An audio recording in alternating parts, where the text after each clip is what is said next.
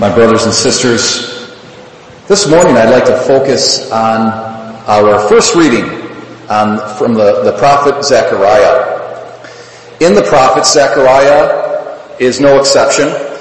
The prophets in general, they really kind of did three things. First of all, they rebuked the nation of Israel for their sins, the sins of idolatry, the sins of oppressing the poor, and other such sins.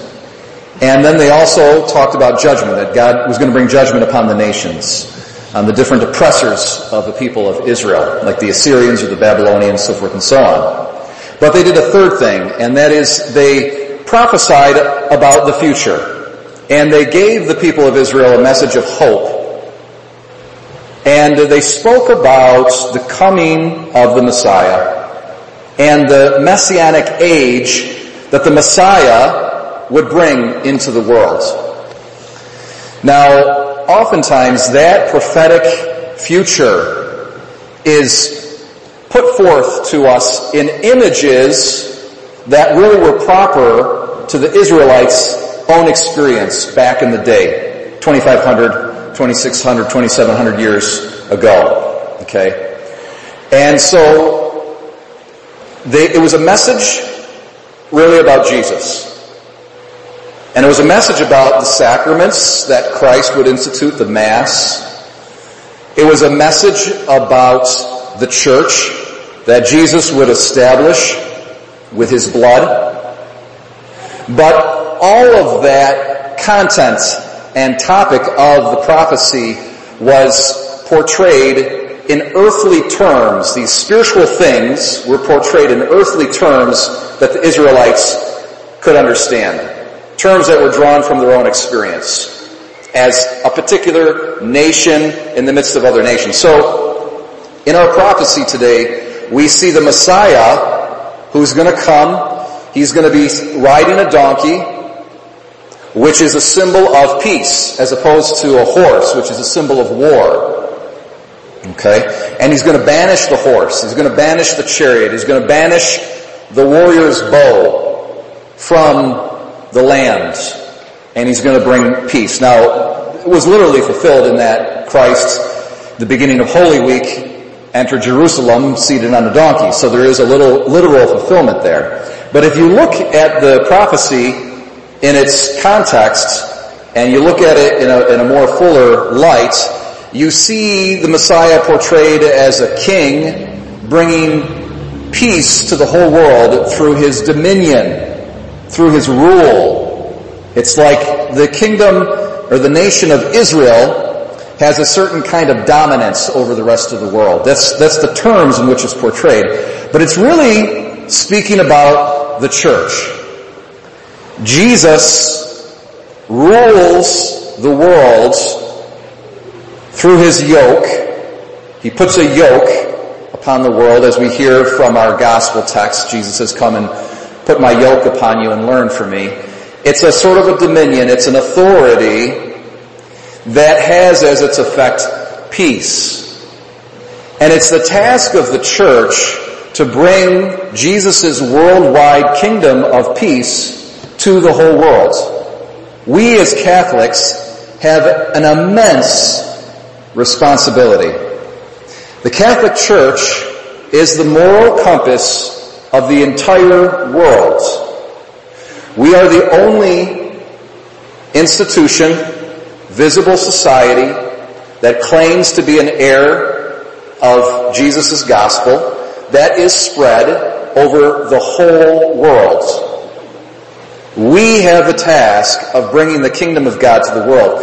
And how we do that is through the church's social doctrine. And so the issue, for example, one of the many issues of the church's social doctrine has to do with racism. This is a very live issue right now. Of course, we can see the news.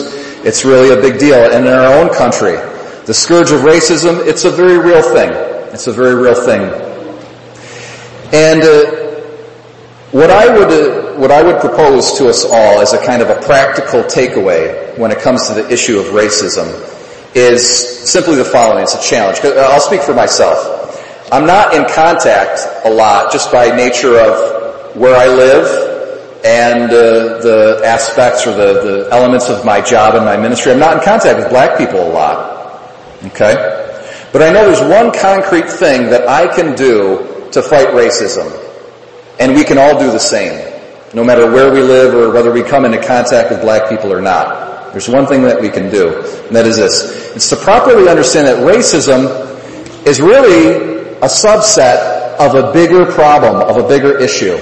That bigger issue is, how do we relate to people who are different than us? How do we relate to the other? How do we treat those who are not exactly like us? They don't have the exact same background, they have different political views, they have different philosophies, they have different family of origins, they have different life experiences. They might look different than us. That's kind of the bigger issue here. Okay? So racism is really just a kind of a species or a subset of that bigger problem.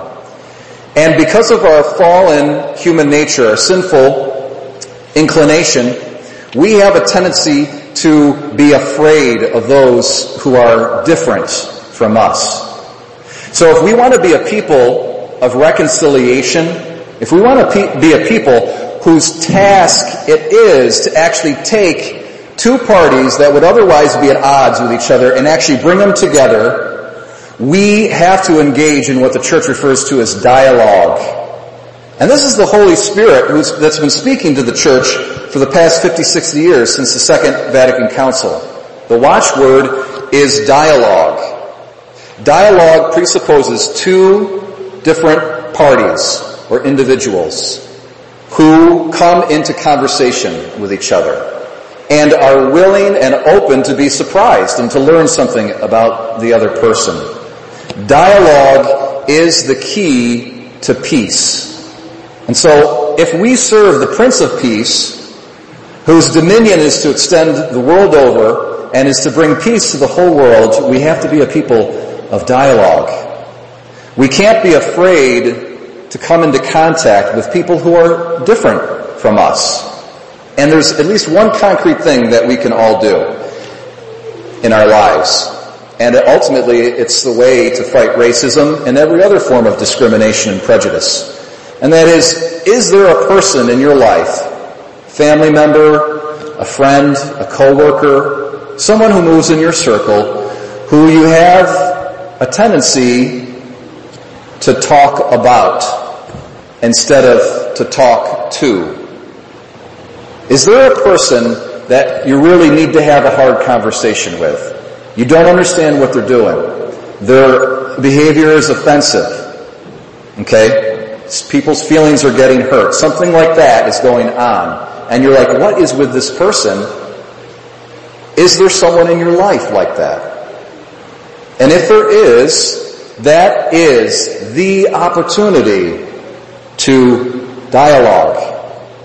And I've been blessed in my own life, many, many occasions in my life, where someone has had differences with me, I've had differences with them. They might have initiated the dialogue. Maybe I initiated the dialogue. However it happens, it turned out awesome.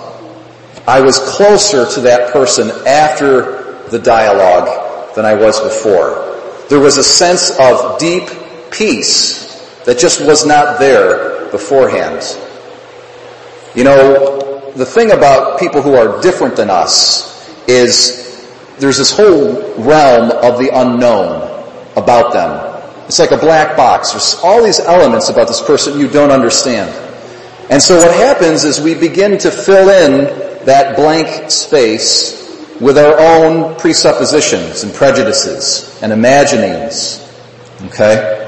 And oftentimes they're not accurate, those presuppositions and those prejudices. And so that's why dialogue is so healing and beautiful, because it takes the darkness and the unknown factor out of the equation. Suddenly, you understand, and you are understood. And that's what brings about that reconciliation and that peace. You know, three little proverbs here. When I was preparing for the priesthood, I was in a chaplaincy program at Strong Memorial Hospital in Rochester. and we did part of that program with some group therapy. There were just some very simple common sense things that we learned that I've always taken with me. And the first one was this: can you read minds? Can you read minds? No, you really can't read minds. And sometimes we operate as if we can. Oh, the person did this or said this, and this is what they meant by it, and this is what they mean, and this is what they think about me, so forth and so on. Now, every once in a while, our guesses are accurate, but more often than not, they're not accurate. And so we check it out. We actually ask the person, do you think this about me? What do you think? And you enter into dialogue. And that takes vulnerability. That takes true charity and love for the other person. Second, can we predict the future? Can you predict the future? No, you can't predict the future.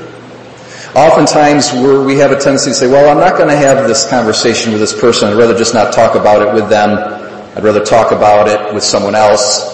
Okay, I'm not going to talk to the person because I think that they're going to fly off the handle and it's going to get really ugly and it's going to get worse than it already is. All right? See, you're trying to predict the future.